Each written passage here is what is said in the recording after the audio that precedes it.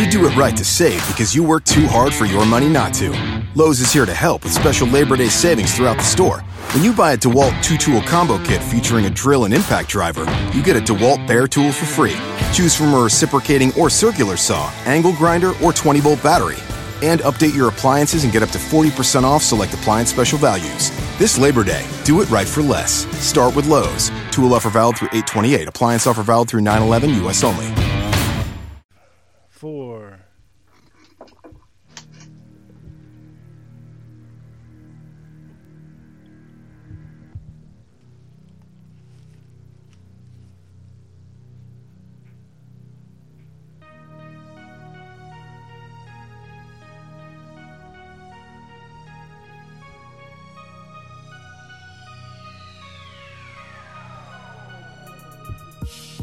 Darkmyths.org and Neopolis Media Group proudly present to you the Lone Gunman Podcast, featuring your host, Rob Clark, where research comes to shine and myths come to die. Stay tuned. Be right there.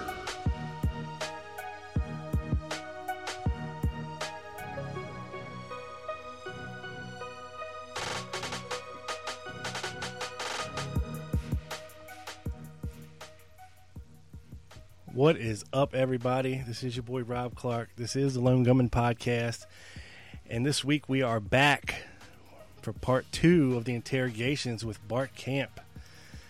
Bart is a highly prestigious researcher affiliated with Dealey Plaza UK, the ROKC forums, and last year's Lancer, was it Researcher of the Year, I think? Or the New Frontier? Yeah, I got an award, but I'm shamefully now can't remember what it was for. It was a New Frontier Award, or something. Yeah, I think it was like a New that. Frontier Award for excellence in research. But anyway, Oh, you all know this, or he wouldn't be on my damn show. Bart, welcome to the show, my friend. How you doing? thank you for having me, Rob, once again. And to everybody else listening, thank you also for listening. Actually, I have to say one thing. The Prayer Man movie, I just posted it on Facebook, but those people not familiar with the Prayer Man phenomenon is I uploaded that film yesterday, exactly 2 years ago. It's had just under 108,000 views, which roughly comes down to about 1,000 views per week, which I'm quite chuffed about.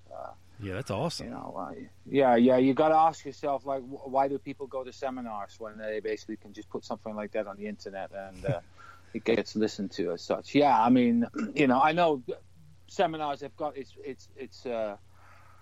benefits as well, of course, through networking as such. But when it comes to an audience and trying to capture that audience with some interesting stuff, you know, the internet is just perfect for that, especially something like YouTube. I've also promised a lot of times that I was going to do a follow-up. I'm trying to work on it. It's just that when I put that whole thing together 2 years ago, I did like 3 weeks, and I worked 80-hour weeks. It was that much work putting it together and record it and so forth. So I'm not really looking forward to doing that again. But therefore, I'm doing it in shorter installments. I'm trying to do 50-minute movies instead. So, for instance, the Second Floor Lunchroom Encounter will probably have about 4 or 5 segments of 15, 20 minutes each, and gradually just make them and release them as such. And it's the same with the interrogations. Well, as you know now, the interrogations is being done in 2 parts. The first part we did and was released 3 weeks ago, and was mainly about the participants of the interrogations, who was there, what did they say, what's available, and so forth. And this second part is about the legal side of it as such, the representation, the people, and also, of course, the people that were involved. Well, that to me was, there were quite a few surprises, because I was aware of certain people that were involved in as such, but at the same time, there was also some individuals that I wasn't aware of. One of them, for instance, was Barefoot Sanders. I'll get to him later on. And I also was given quite a bit of documentation in the last few months. One of them was Malcolm Blunt. He gave me a few documents that were incredibly interesting and were relevant to that essay. For those who don't know, the first version of the essay came out early September, alongside the third update to the second floor lunchroom encounter, which never happened, but that aside. And I am working on an update. I don't know when the update is going to be ready. There's about 30 extra pages in it. It's mainly documentation and photographs. There's going to be some extra chapters in it. And either I'm going to release it just before Christmas or early in the new year. I don't know. When I feel and they can find all that on prayer-man.com. Exactly. When I will release it, you just go to the diary section and you'll see the link to it. It will probably be posted through my website, but the Dealey Plaza UK website will mirror it as well. So there's no problems with regards downtime either of my site or their site. My site gets hacked quite a lot. There's quite a lot of hacking attempts to bringing the site down. Whether that's, I don't know why, but, you can see it as suspicious or not. I just see it as a nuisance, and this is arming myself against that nuisance by mirroring the documents or the important papers, basically, as such. So. Always good to do. So it's just handy, and it just needs to be done. In all honesty, especially in this age, it's all what we read about is that people and companies get hacked all the time. So, I spend a lot of time. As I said in the last interview, I was in hospital in the summer for 3 months, and it was practically the only thing I did was spend time on that paper. And it was also the reason why it became 300 pages. So it's quite a bit. So let's just talk about the legal side of Lee Oswald. There is quite a bit of documentation about that in a way. Some of it is utter rubbish, and some of it is incredibly valuable. Now, I leave that to the reader themselves to picture themselves what's right and what's wrong, and what they believe in, what they think is just an administrative oversight or a willful attempt at being deceitful. But I think the most important part of it, when you're looking at this stuff, when this happened in 1963, is you have to put it in the context of 1963. You don't look at it through 2017 eyes. You look at it through 1963 eyes. Yeah, and how justice legally, things were a little different back then too, as far as rights. Yeah, exactly, rights, but also which I basically brought up in the first episode in part 1, is about how they were basically interrogating. And this was all done, a lot of it was just done by either word of mouth or just making a brief summation of notes, which basically weren't even live notes. So this is, for instance, evident with Will Fritz's notes. They weren't taken during the interrogation. They were written down after the interrogation. And in the paper itself, it also shows that basically, it wasn't a man of making notes or recordings as such. But then again, nor was the Secret Service, nor were the FBI. The FBI, for instance, wrote things down in a notebook. And if you look at Hosey's notes that are reproduced in the paper, it's very incoherent. It's got, the next sentence has got absolutely nothing to do with the sentence before.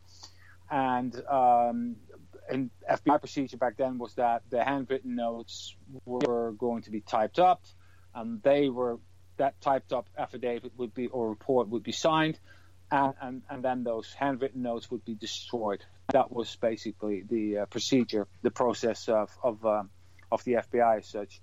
Dallas police or what's his name, Harry Dean Holmes from the USPS, they basically just did everything by memory. So when they were in court, they would just do it from the top of their head, which is unbelievable. You can't even imagine that these days, that somebody like a police officer would just say, well, that's what he said to me, and there's absolutely no record present. or there's a really small scrap of paper with a few notes on it, you just can't imagine that at all, like in 2017 and stuff. Yeah, I mean, well, now that's these days everything we is have recorded. today, because they did not record it on the audio. Yeah, I mean, yeah, a lot of people find that suspicious as well, and it isn't, because nobody recorded it. And in hindsight, there was talk about it. Yeah, maybe I should have done it, this, that, and the other. The Secret Service said the same thing. What I didn't know, and it was only during the investigation, investigating this whole matter, was that for Sorrells, for instance, I should have wired myself up when I went in, blah, blah, blah, blah. And he got to talk to Oswald on his own after Fritz had this first go at him. And he basically interviewed him in a corner in Fritz's office, not particularly in the room where he was being held. It was just outside in the office itself. And he just spoke to him as such. And he didn't record it at all. And from the paperwork that is shown, that was discovered by Helmer Reenberg, there is like half a page of stuff written down, which just got absolutely no bearing about what he was doing at the Texas School Book Depository, or where he was staying at the time, etc. And there's probably a page missing. So, but that's the way it goes. But anyway, so let's go back to the legal rights bits. Now, in that time, Henry Wade was the DA. He was elected as a Dallas DA in '52, and he stayed in that position until 1988. And he's probably one of the most recognized DAs in the States. And he held a really high conviction rate that no one else in the States could match. Now, this is funny, because in a way it sounds very similar to what Will Fritz did, because Will Fritz had a 98% clearance rate as well as a homicide captain. So they were basically married in that respect. Will Fritz has been in a position in Dallas as a captain also for many decades. He died in '84, if I'm not mistaken, and he left the Dallas police a few years before that, after taking up another position which he wasn't very happy with, and he left shortly after that. Now, the motto was that from the Dallas DA, Henry Wade, was that they would used to say conviction at any cost. And that was how it was described as his tenure during that time. He was a district attorney. Now, there's the Innocence Project that basically came off in, when was that? 2000, just after the millennium, 2005, 2006. And they basically started to look in that whole tenure of the Dallas DA, Henry Wade, and his assistant DAs. And they basically managed to overturn quite a few convictions that were murder charges and rape or burglary that were won by Wade and his two successors. And from that, there's about 250 other cases under review. Now, what you've got to know is that during Wade's tenure, the evidence in general was ignored, and defense lawyers were kept in the dark.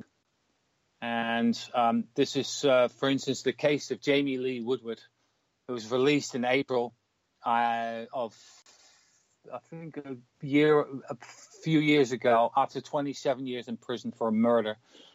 And the DNA showed that he didn't commit it. And Wade's office withheld from defense attorneys the photographs of tire tracks at the crime scene that didn't match his car, Woodward's car. And basically, they tried to just get these cases done really quickly and get these people just convicted, even if they knew that the person was innocent. They just did that. Now, I spoke about the Tommy Lee Woodward case in the first episode as well during Fritz's tenure. What Wade did and what Fritz did was like a marriage, and it was just intertwined as such that they put these people on the chair or for a very long time in prison as such. There's a good article about this in D Magazine from '77. This is called The Law on Henry Wade. And then later on, there's a book that came out that one of his old assistants basically wrote down. And you got to know that that after the investigations and such, the miscarriages of justice in Texas and especially Dallas were 10 times the national average. So, just that whole setting in itself is, of course, lethal by the time you are basically accused of murder, and especially when you're accused of murdering a policeman, which in this case was Tippit. Yeah, that's a little high there. But yeah, exactly. And so we know, like, for instance, from which is a really good book, is Into the Nightmare by Joseph McBride, which is a really good summation of a lot of evidence and witness statements, and it just shows that the whole thing is just on shaky ground. I myself didn't really involve myself with the Tippit murder, then besides the basics, but just by looking at the lineups that were held with Oswald in them, you already know that there's a lot is on shaky ground. Although the detective in charge, which is Jim Lavelle, says that he has got a rock solid case as such. Now the thing with Wade is that he basically prosecuted Oswald already in front of the television. He said many times that he had evidence and he didn't want to discuss the evidence. That's another thing that Wolf Fritz repeated as well. And, as I said as well, he said, how many cases of this type have you been involved in that is when the death penalty is involved? And Wade said, since I've been district attorney, I've asked for the death penalty in 24 cases. And how many times had he obtained it? A reporter continued. And Wade replied in a blunt, stone-faced monotone, 23.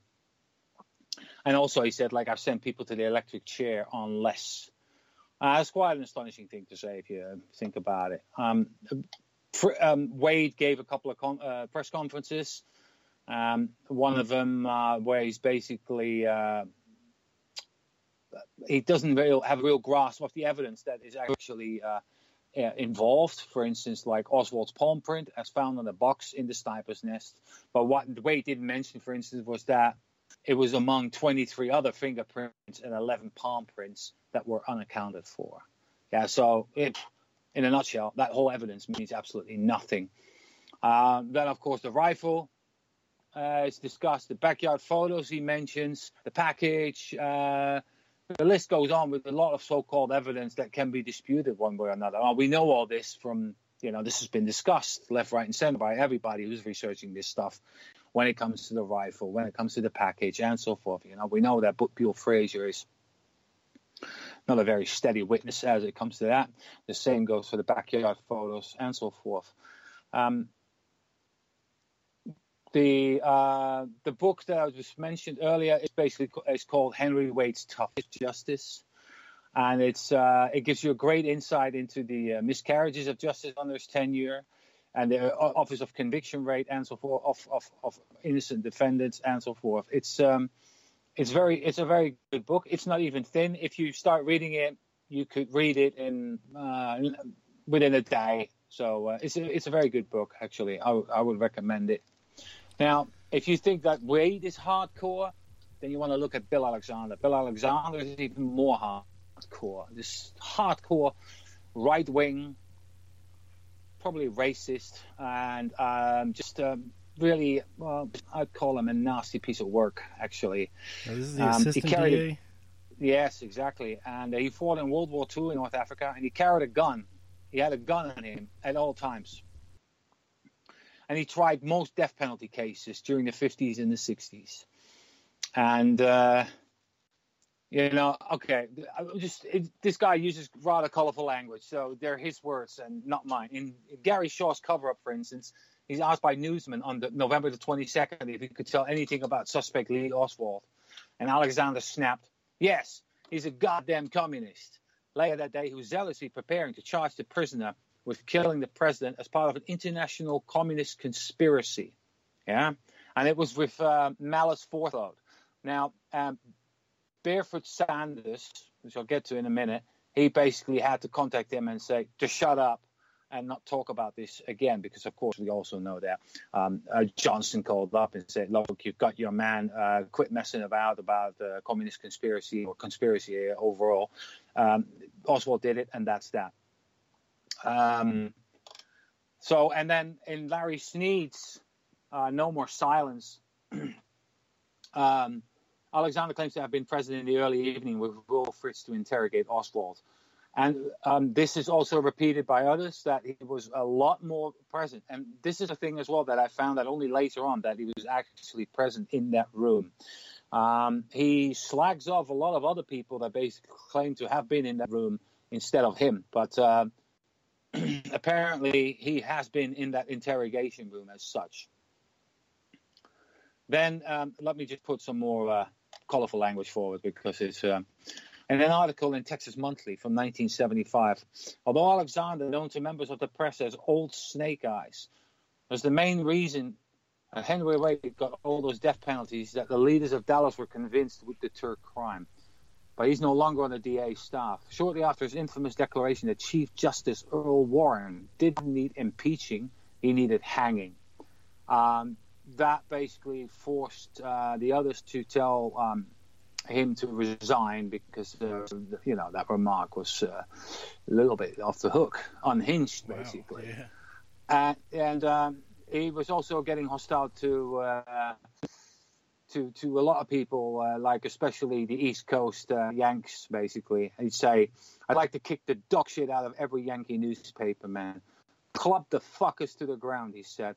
"You can still see them right up to this day hanging around the book depository," Alexander went on. "Fat-ass Yankees in shorts and cameras getting the roofs of their mouths sunburned." He also called basically Fritz one of the intellectually honest officers he'd ever met. And that's quite a statement as well. There's quite a bit more. I'm not going to divulge everything from the paper. There are quite a few. I added an interview, which is very colorful, and I'm still going to do some more research on him. But that guy should have never been in a position of that kind of authority as he was, basically being able to send people to the electric chair as such. I'm going to delve more into the whole justice system as it was. There are bits. If someone has anything, I'd love to hear it about this stuff. I read every day. I get snippets here and there, but I find it really interesting how Texas justice was applied in those days. Yeah, and I think he was. And you still have, I think he was running around, Bart, with some of the cops that day when they were looking for Oswald after the assassination. He was with the Tippett murder. He was in the car and he went straight down to the scene, and apparently it was near the Texas Theater as well, if I'm not mistaken. I could be wrong, but I know for a fact that he was at the Tippett murder scene. Yep, so that's the same guy we're talking about here, folks. Yeah. This guy is really hardcore right wing. Now then you've got Barefoot Sanders.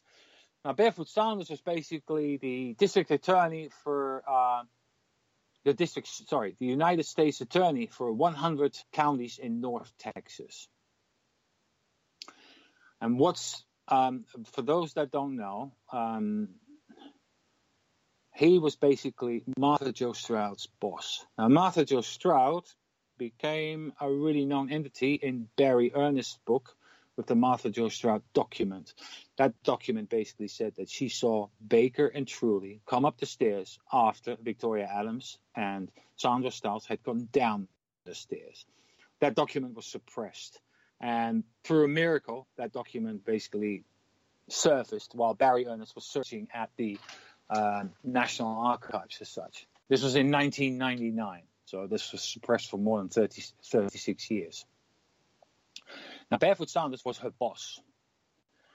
And I was given an interview of Barefoot Sanders with William Manchester, who wrote Death of the President. But these are like rough notes. And I've got to thank Malcolm Blunt for that. And what you can see in those notes is that they had huge trouble trying to find something that they could charge Oswald with, because, believe it or not, what a lot of people know as well, is that killing a president, right, wasn't really something you could charge someone with, which is quite an astonishing thing, especially after the fact that when you think about it, when was Lincoln shot? 100 years, 80 years before that? I don't know the exact date, but it was in the century before. That somebody basically... 1865, I think. Well, there you go. Well, that's almost 100 years before. So even 100 years after, there was no statute that basically said, like, well, killing of a president is an illegal thing. So what they then tried to do is basically say, like, well, we could try a general conspiracy statute, or trying to overthrow the government, or treason, the violation of the United States Code. And these are all like bits that, well, that was what they tried to come up with. And this is also makes things clearer with the fact that he wasn't charged with the murder of the president. You see, a lot of people say that, no, he was charged. No, he wasn't charged. I said that in the first episode. He was never arraigned for the murder of the president. He was only arraigned for the murder on Tippit. And again, I'll bring you back to the bit that Fritz talked to Lavelle and asked him whether he had a case on him regarding killing the cop, J.D. Tippit. And Lavelle said, yeah, I've got 3 or 4 witnesses. It's cut and dry. We can take him to that one. And to court for that one. And this just shows that when you add all these bits together, the Fritz thing and the fact that he wasn't arraigned, and Fritz and Lavelle, the fact that he wasn't arraigned, and then this bit on Barefoot Sanders that they had no clue what to charge him with. You know, that all comes together. You just start to look and you go, this shows why he wasn't actually charged as such. Sanders himself called it a state problem. And well, hang on a second, Bart. Let me clarify something for the listeners and myself here. Yeah. So at the midnight press conference, you know, when they got Oswald up there and they asked him if he'd been charged with killing the president, and somebody said, you have been charged. Mm-hmm. And he acted like he didn't know what they were talking about. Exactly. Were they wrong at that point, or no? Well, basically, what the police said, they just said they were making up the paperwork just before that press conference. So they, in the corridors, they just said, like, yeah, we're going to charge him with the president as such, blah, blah, blah. But they never did that. You see, they just lied. And again, trial by media. So they just sat through the corridors with the whispers, Chinese whispers, and just said, like, we're charging him with the murder of the president, and so forth. Right, so he was never formally charged. Exactly. Gotcha. Then the press conference, and then he basically says he doesn't know anything about it, and then he basically being told, like, yeah, you have been charged. And when you see the video, look at the grimace on his face, like, I'm fucked, yeah, like that. And basically, then after that, he was supposed to be arraigned, and that's what they said they did, but he didn't. They returned him to his cell. The only thing that basically was done with Oswald at that night is that the evidence was taken by the FBI towards Washington. And part of that evidence was his shirt. Now, for the listeners, if you're looking at videos of Oswald in the corridors, which I'll get back to in a mo, is that when you look at that, you see him either in his shirt with his T-shirt underneath, and those recordings are from the 22nd. When you see him in his white T-shirt, and there's only 2 or 3 recordings of that. One is really short, blink, and you'll miss him. But one of them, which a lot of people will probably recognize, is the one where he says, I emphatically deny these charges. And he's basically being pulled around, pushed through the corridors as such, and being locked up as such. I'll get to that in a minute. But the ones with the white T-shirt are the ones from the 23rd. So it's really easy to distinguish them as between them. Now, you can tell like he was pissed off.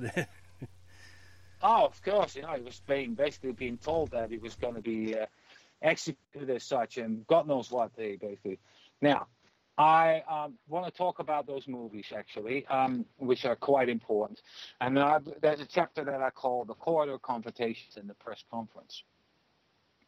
Now, the first one that basically knew about something is Frank Underwood. He filmed Oswald in the elevator of the DPD station while they went up in the elevator. And in Richard Trask's book, Pictures of the Pain, he says, I reached the hall in time to film Oswald being brought in, and I rolled up in the elevator with him. A police sergeant said, we got witnesses that saw him shoot Tippett. The police tell us whether or not the suspect is good for the charges, and we know how to play the story. But Oswald leaned around and looked straight at me, saying defensively, I didn't kill anybody. Now, there's a video of Oswald arriving with even into Fritz's office where he has his shirt hanging off his back, like only on his left shoulder, if I'm not mistaken. And Billy Lovelady is sitting there, and he's just looking at him while he passes by as such. The videos, I'll send you a few links so you can place them under the article, under the interview. And they're basically asking like whether he killed him. I didn't shoot anybody. Do you have a lawyer? No, I don't, and so forth. And there's quite a few videos of that. There's also videos without sound. I don't know why, but there are shots of him where he's basically escorted through the corridors. Now, this is one of the biggest things that you've got to pay attention to, is the fact that on the 22nd, the world press was there. I mean, of course, the locals were there in the afternoon when he was arrested, and a correspondence as such, international correspondence as such. But, of course, during that day, people flew in from wherever to capture what was happening. Now, everyone was allowed in that corridor. You know that. You can see that. There's up to like 100 or maybe 200 people standing in that corridor filming away with huge cameras and so forth, and microphones, and photographers, of course. And you can see the difference. On the first day, you see in the footage that he was just escorted, but he was talking all the time. He said all the time, I don't have a lawyer, I didn't shoot anyone, and so forth. And that changes on the 23rd, because then he's basically being rushed through the corridor. Much faster, much more police are surrounding him, trying to prevent him from talking, and so forth. That's a massive difference, because the cops, of course, have learned that he talks too much, because he keeps saying, I don't have a lawyer, I'm looking for legal representation, and so forth. And this is now the main bit, is the fact that Oswald, during the press conference, also, of course, asked for legal representation. If I'm not mistaken, 3 times. I think he did. He asked for someone to come forward. Someone to come forward. That's an important sentence as well. In the actual statements from Fritz and all the others, they keep talking about John Abt. The name John Abt comes out in statements from them, but those statements are made after Oswald's been killed. The name John Abt doesn't come forward until a man called H. Lewis Nichols, who's from the Dallas Bar Association, I think he was the president, does an interview in the corridor. Now, he sees Oswald on the 23rd around, I'd say between 5 and 6 p.m. And then he basically is being asked by Jesse Curry, Dallas Police Chief Jesse Curry, to do an interview in the corridor. I'll also put the link towards that. In that bit, the name John Abt finally comes out as such. You see, when the Dallas police starts writing all these reports, they make it sound it's on the day itself, like on the 22nd. But it's rubbish. Utter rubbish. It doesn't exist because, first of all, the press conference, it shows he asked for someone to come forward. Whereas they made it sound like, no, he wants John Abt because he's a famous communist defender. And 2 is the fact that, hold on, let me just think, because I just lost my train of thought here for a second, is that the fact that they basically wrote these reports much later afterwards, and they made it sound as such. Oswald asked for someone to come forward, and according to the police, secondly says, if I can't get Abt, I'll ask for the ACLU, the Civil Liberties area. Now, in Dallas, there is the DCLU, which is a division of the ACLU as such. Now, the guy that is involved with that whole thing, the DCLU, is a man by the name Greg Olds. Greg Olds is still alive. I think Greg Parker talked to him. But when the questions became a little bit too sharp, he did a runner. And I wouldn't mind talking to him. I might give him a call someday. And I've managed to get a hold of a lot of files and a lot of correspondence by Olds. And basically, Olds, excuse me, gets a call during the day on the 22nd. Now, who from isn't really clear. This is the problem. And they go very late in the evening. They go to the Dallas police. Now, one of them is Olds himself, and another guy called Greer Raggio. Talking a fair amount of detail about him, but they're going late in the evening, and we're talking like 11 o'clock. Now, first they go and try to get hold of Earl Cabell, the mayor of Dallas, and they have no success with that. And then they meet with a professor named Charles Webster.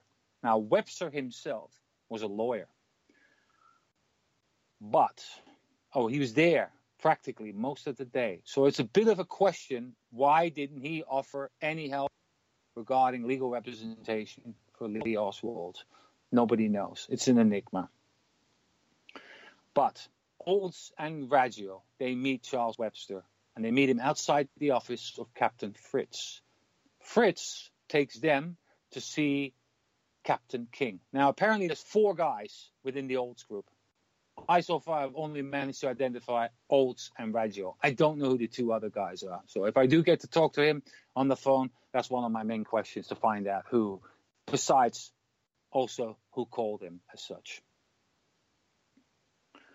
Now, they meet Wade as well about 10 minutes prior the midnight press conference of Oswald as such. And the problem is this. Olds thinks like the whole thing is taken care of, because that's what Captain King and Wade say. He doesn't want to be represented by anyone. And this is in direct contradiction of Oswald in the corridor saying, I haven't been seen by anyone. Now, the problem, I'm represented by anyone, and I would like somebody to represent me. And here's the funny bit. Olds is satisfied with all that, what Wade and Captain King tell him, Glenn King. And then he goes to the press conference.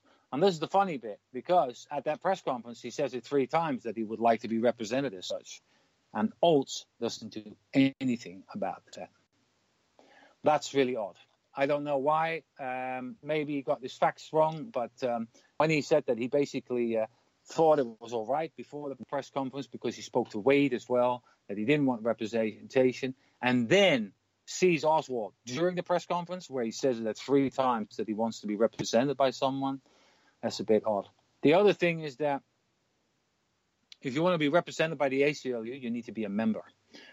Now, Oswald, together with Mike Payne, went to a meeting of the ACLU, and he became a member. He sent him a check for $2.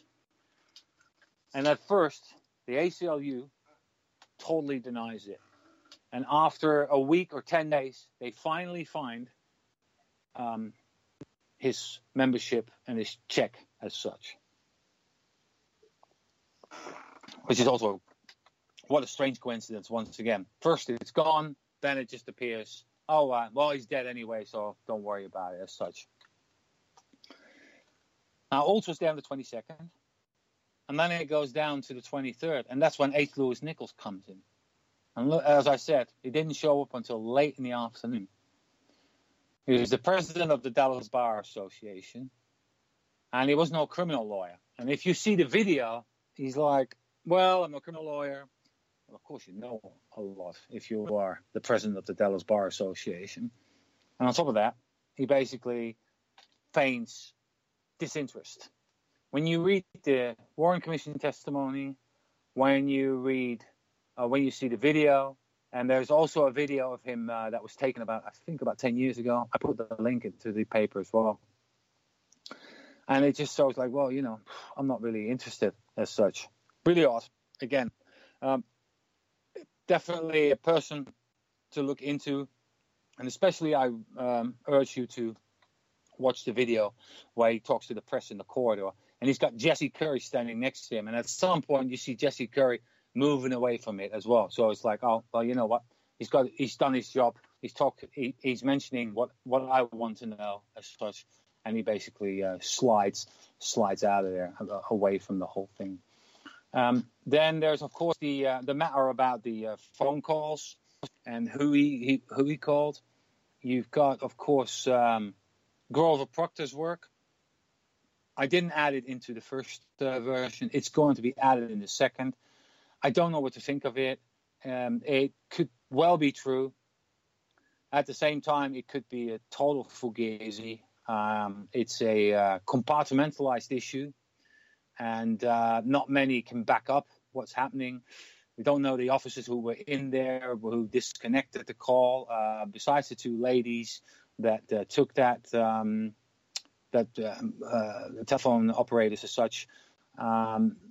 It's a bit of a strange one. I want to believe it, but at the same time, it's one of those things where there's no backup in any shape or form that puts this down as something that really actually happened.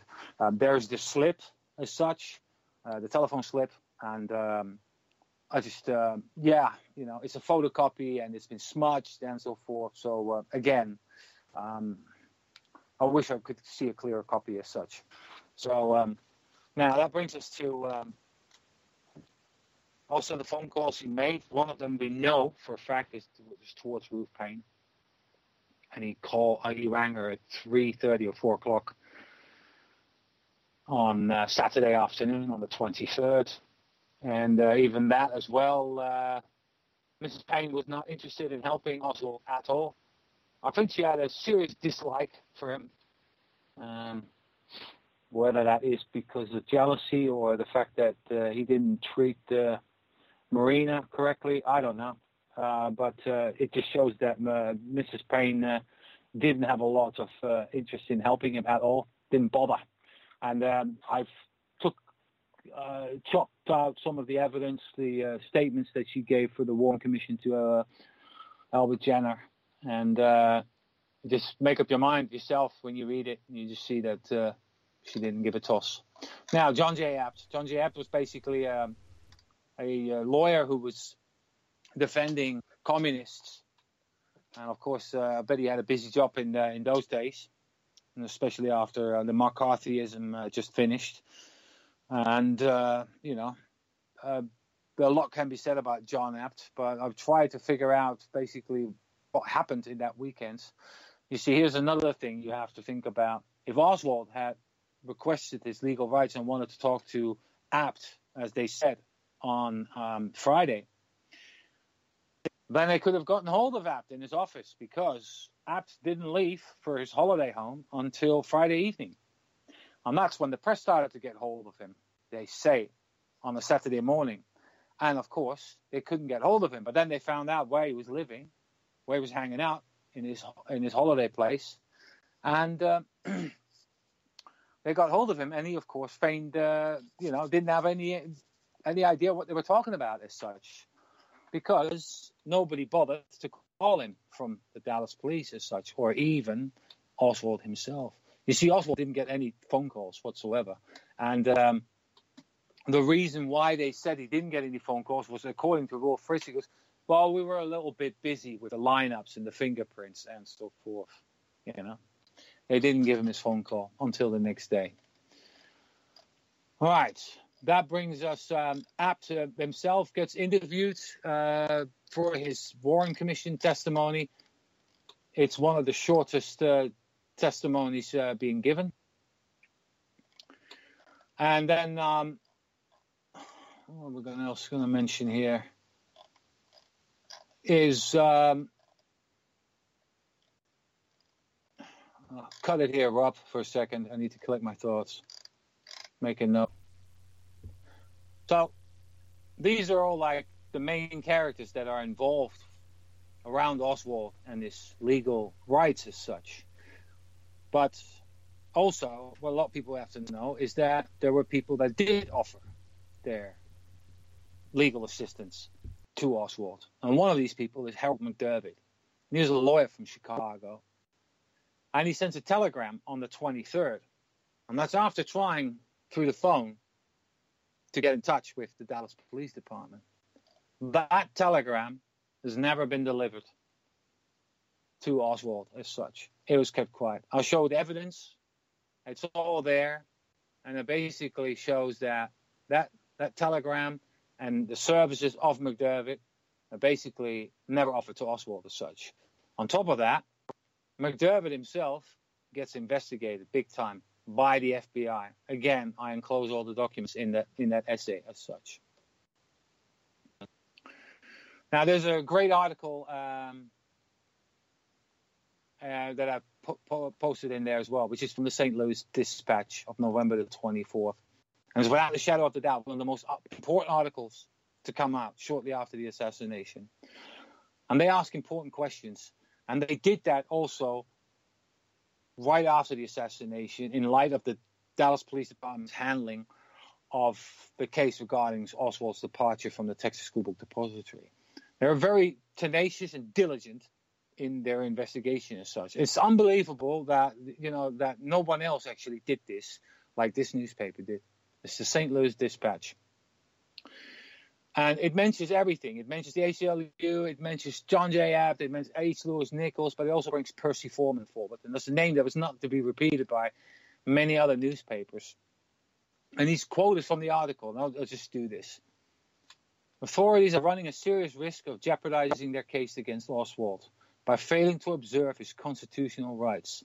Officials may already have committed a reversible error in the case by permitting the accused to undergo more than 24 hours of detention without benefit of legal counsel.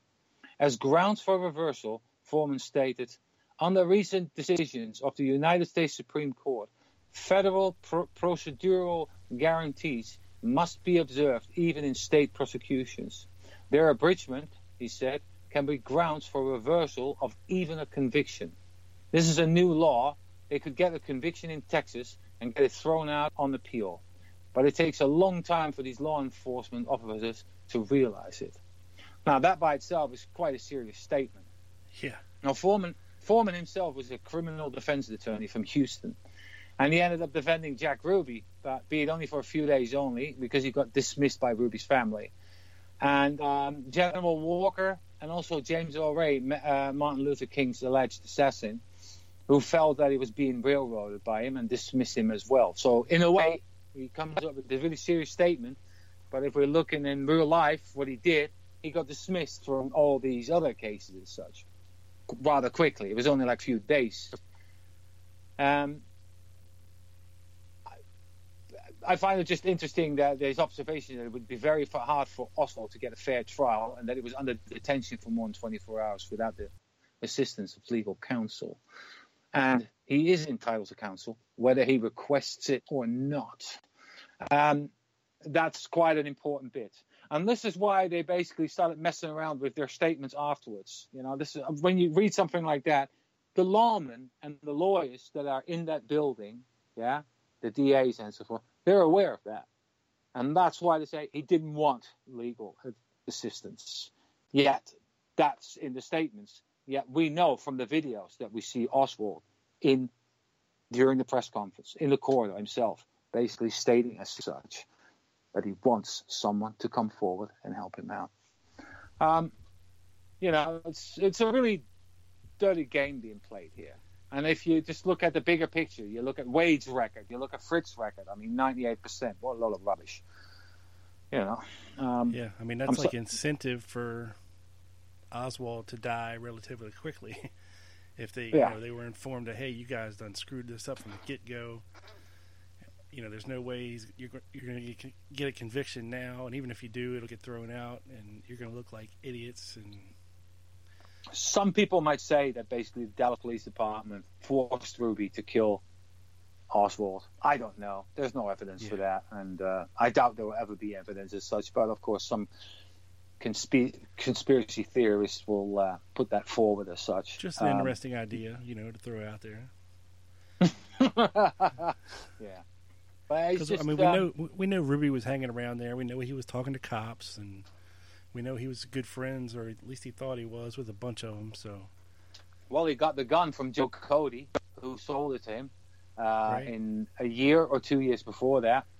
I mean, he got down in the basement somehow. So, yeah, I mean, he had free access. This whole story about how did he get in the basement? Was he let in? I think he could just walk in any time he wanted to. That's the thing. And that's the thing they wanted to cover up, the fact that he was basically so chummy with so many police. I mean, you read the whole thing in the Warren report. It just basically, they do their best not to go deep into Jack Ruby and his affiliations with the Dallas police as such. And the whole thing is also, again, they lie about it. Like, yeah, we knew him. He came around and brought some donuts, and sometimes we kept on checking in his parlor, his strip club, and so forth. Whereas, other people have clearly said, like, my God, it was filled to the brim with cops in there. So, and if he had any trouble, then they took care of it for him. Exactly. They were chummy. The whole lot, whether it's mob or not, these people, these criminals that lived there, they knew the police. And they just basically, were pals practically. Yeah, I mean, I think if anybody could have convinced Jack Ruby to do that, they're one of the top suspects, the DPD, for sure. Yeah, yeah. And also, when you read Seth Cantor's book, what are the two investigators called? Hubert and Griffin. Well, they were discouraged from investigating Ruby further. And on top of that, they weren't coming along to the interview that they had with Ruby in Dallas as such. Whereas they were the main guys who were investigating Ruby and the killing of Oswald as such. And they were basically left home in Washington. They were not allowed to come along as such. It's really fishy. So, but, it's the way it goes. There's not much you can do about it. So that's pretty much it. I know it's a bit shorter than normal. There's a lot more to read because the actual paper contains a lot of documentation, especially on Greg Olds. I think I've got about 20 odd pages on him. There's just loads on what they did, and there's all type reports of all kinds from him, and there's some really good newspaper articles as well. And to read the entire paper, we're going to point people over to where? prayer-man.com? Well, the link is already in underneath the first episode that we did, but I'll give it again, and you can post it underneath. It's the paper is at prayer-man.com, but also at dealeyplazauk.org. Okay, dealeyplazauk.org. Okay. Yeah. Yes. So I'll send you the links, and you can place plus the videos as well, because there's quite a few videos of Oswald in those corridors as such. Okay, yeah. It's check the show notes. It's unique. Yeah, it's unique if you think about it. Where that the press was actually just invited to sit on the couch with the Dallas Police Department and just listen in on what was happening there as such. Of course, for a reason. A part, of course, to show that he wasn't being mistreated. And let's face it, Dallas Police had a record of mistreatment of its arrested criminals, and of course the world press was there, so they wanted to, record everything, and show that Oswald wasn't being mistreated, although he did get hit in the Texas theater. Again, that's another question. I've read something about the other day, was that if Oswald, what was it about? It was about the gun. Well, they say about Nick McDonald. Nick McDonald put the wedge between his forefinger and his index finger and the thumb that came between the hammer and the bullet is. Yeah, right. But at the that's the most famous story, that he hit him and then he tried to get his gun out, and he basically and then McDonald put his hand in between the hammer and the gun itself, so he couldn't fire. Yet at the same time, the same shell showed a dent that basically was a misfire. So what is it? Did he put his hand in between, or was it an actual misfire as such? These things. It's just clear at all. McDonald was a liar as well, but that's a whole different story. Yeah, that's pretty much it, actually. I would say wait for the next update, which comes out either, if I feel like it, just before Christmas, or otherwise just early in the new year. And then I'm going to continue with my third essay. Paper is going to be about the Texas School Book Depository itself. We're talking about Joe Molina, who's still alive, by the way, but he doesn't want to talk about it. We know that, what's his name? A black guy who was at the Judah Ferry Baker thing a year ago with Larry Rivera. Forgot his name. Roy Edward Lewis.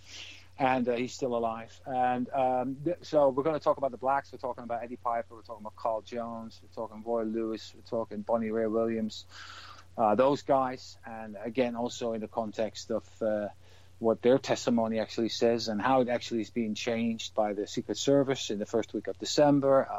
It's amazing how that testimony is just being changed around, especially the three boys on the fifth floor.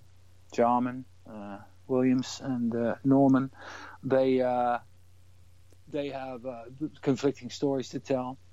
And then, of course, the women on the fourth floor, Victoria Adams and Sandra Stiles, who made their descent to the back stairs as such, and whose witness testimony was just twisted around and basically said, we don't believe you, you're wrong, this, that, and the other. And Sandra Stiles didn't even get interviewed as such. So that's quite interesting what happened itself in the Texas School Book Depository. The only thing I've done so far is I wrote about maybe 2 pages, but I put all the documentations and the pictures I had, and it already comes to 150 pages. So wow. It's going to be, it's probably, so if I add all the talk and all the other bits to it, then we'll talk on maybe 250, something like that. So I think in the end, if I have all 4 stories and put it together and bind them together as in a book, probably hitting somewhere between 800 or 1,000 pages in total. And of course, the last chapter is, of course, going to be on Prayer Man. So we've got a few leads on things, but it just takes a long time, work, and my recovery from the hospital is still going on this for at least another month, possibly 2. Yeah. And then hopefully I hope to go to the States next year and interview a few people, and on top of that work on obtaining the films as such as well, and get good digital scans of them. There are several leads and sources where I can go to as such, so it just depends on where I can get the best copy as such. And that'll be it for me for some time after all 4 stories are out. So then I'll give it all a break. As you know, ROKC, Greg Parker is going to quit, or he's going to hand over the forum, and he's going to go more in the background as such. He's just done these 4 interviews with Alan Dale, and basically divulged the information that he's got as such. And some of the other guys, they've hit retirement. So like Terry Martin and Stan Bain has also done what he wanted to do by bringing out all these short movies on about the Second Floor Lunchroom encounter on YouTube, which are quite good actually. I enjoyed watching them. And he's also done things on Prayer Man. He's also going to take a step back. So there's going to be few of us basically at ROKC running things and putting things forward as such. But it will probably be Ed Ledoux and I that are trying to push things forward. I would really like to see some fresh meat, especially young ones, come in and try to push the envelope out a little bit more, because that's what ROKC stands for. We're pushing the envelope. Of course, a lot of people don't like that, especially at other forums. We ridicule them as well for it, for that dinosaur mentality as such. And they are. They're gotta keep them dinosaurs. So where can folks find the ROKC forum if they're interested in joining you guys up? Yes. Well, the forum itself is at, I just want to make sure I say this right, Reopen Kennedy Case, that's one word, .forumnotion.net. So that's Reopen Kennedy Case www.forumnotion.net. We have a lot of lurkers there, and that's not a bad thing. We implore people to come and look, and as soon as they have the confidence to join, please do so. Please join the conversation. We get also people that are children or grandchildren of particular people that we've put an investigation that we're investigating. That itself is quite cool, and it's not always very helpful. Sometimes there's really useful information and such. It's kind of cool that because they of course find out that their dad was involved. William Westbrook, for instance, his son or his grandson came to the forum a while back. And there's a few other people that just show up and just basically say, well, he or she was my dad, blah, blah, blah. Yeah. And, it's kind of cool because, of course, they do an internet search and find out. And then, because of the hits that the forum gets, we get a fair amount of hits and they come around as such. So, yeah, it's cool. So, right on. Well, yeah. So if you're interested in, some of the best research being done out there, check out the Reopen Kennedy Case forums at reopenkennedykcase.forummotion.net. And like I said, you can find Bart online at prayer-man.com for all that stuff. And I'll link a bunch of stuff up in the show notes that we talked about today. Bart, always a pleasure, forum. My friend. Huh? Thank you. Yeah, no problem. And look, you're always welcome back anytime. After you get part 3 done, we can do it again. I know it'll probably be a little while. It'll be a while, though. Yeah, it'll be a little while. Summer next year, probably, or spring next year, because I intend to start it on the new year. In the new year, after I've released those 2 updates, because the second floor lunchroom encounter has got a small update as well. Again, a few bits, documentation as such. We finally got hold of. I've got to say this. We finally got hold of Roy Truly's deleted testimony. We had a lot of trouble about this testimony to get it. And I spoke to this about in one of the previous shows. And all of a sudden, Dennis Morissette basically paid $110. And guess what that so-called deleted testimony entailed of? Oh, no. It was somebody reciting Roy Truly's actual testimony at double the speed. So he's just reading it. Blah, blah, blah, blah, period. Blah, blah, blah, blah, blah, period. Blah, blah, blah, blah, blah, period. What the hell? I don't know what the point of that exercise was, and also apparently that is the only bit that was recorded as such of one of the witnesses. I just don't know why. I don't understand why. And there is nothing deleted, and it contains about 80% of Truly's actual testimony. When we tried to get it last year, they wanted to charge us $90. We paid $90, and after a month, the money was sent back. And now Dennis Morissette basically paid $110, and he feels like, of course, taken in by it, and it's just like, Yeah. He said to me, he says, "I want wish my money you back got too." it. Yeah, no, he said like, I wish you got it last year because then I wouldn't have to spend $110 on it. I'm like, so and you'd be pissed. Yeah, definitely. So, well, hopefully you get what you were telling me about, and maybe we can get you back on and talk about that when you do. Yeah, that'd be great. Yeah. We'll leave that as a little mystery for the listeners. Yeah, exactly. We leave them guessing. But yeah, if that comes off, hopefully in a few weeks' time, and we've got something, and I'll combine it with the other information we've got, then that would be a good idea. Yeah. Cool deal. Well, Bart, thank you so much for coming on and doing this again. And I hope to talk to you in the near future. And look, happy holidays, happy New Year, all that good stuff. But I'll see you on Facebook, Of course. Yeah. All right, folks. Thanks that's very it. Much. Yep. Thank you, Bart. The sumbitch is in the can, beamed up to satellite, down directly to your ears, people. This is your boy. Peace.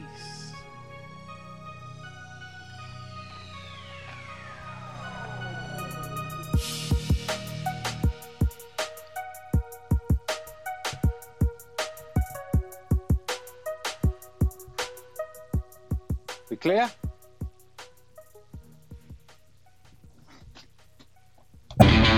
You do it right to save because you work too hard for your money not to. Lowe's is here to help with special Labor Day savings throughout the store.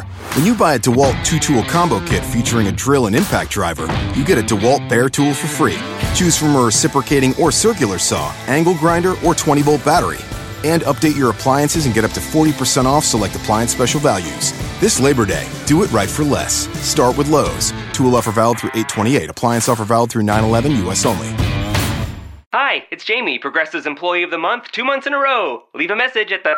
Hi, Jamie. It's me, Jamie. I just had a new idea for our song about the Name Your Price tool. So when it's like, tell us what you want to pay, hey, hey, hey, and the trombone goes, blah, blah, blah, and you say, we'll help you find coverage options to fit your budget. Then we just all do finger snaps while a choir goes, savings coming at ya, savings coming at ya. Yes? No? Maybe? Anyway, see your practice tonight. I got new lyrics for the rap break. Progressive Casualty Insurance Company and Affiliates. Price and coverage match limited by state law.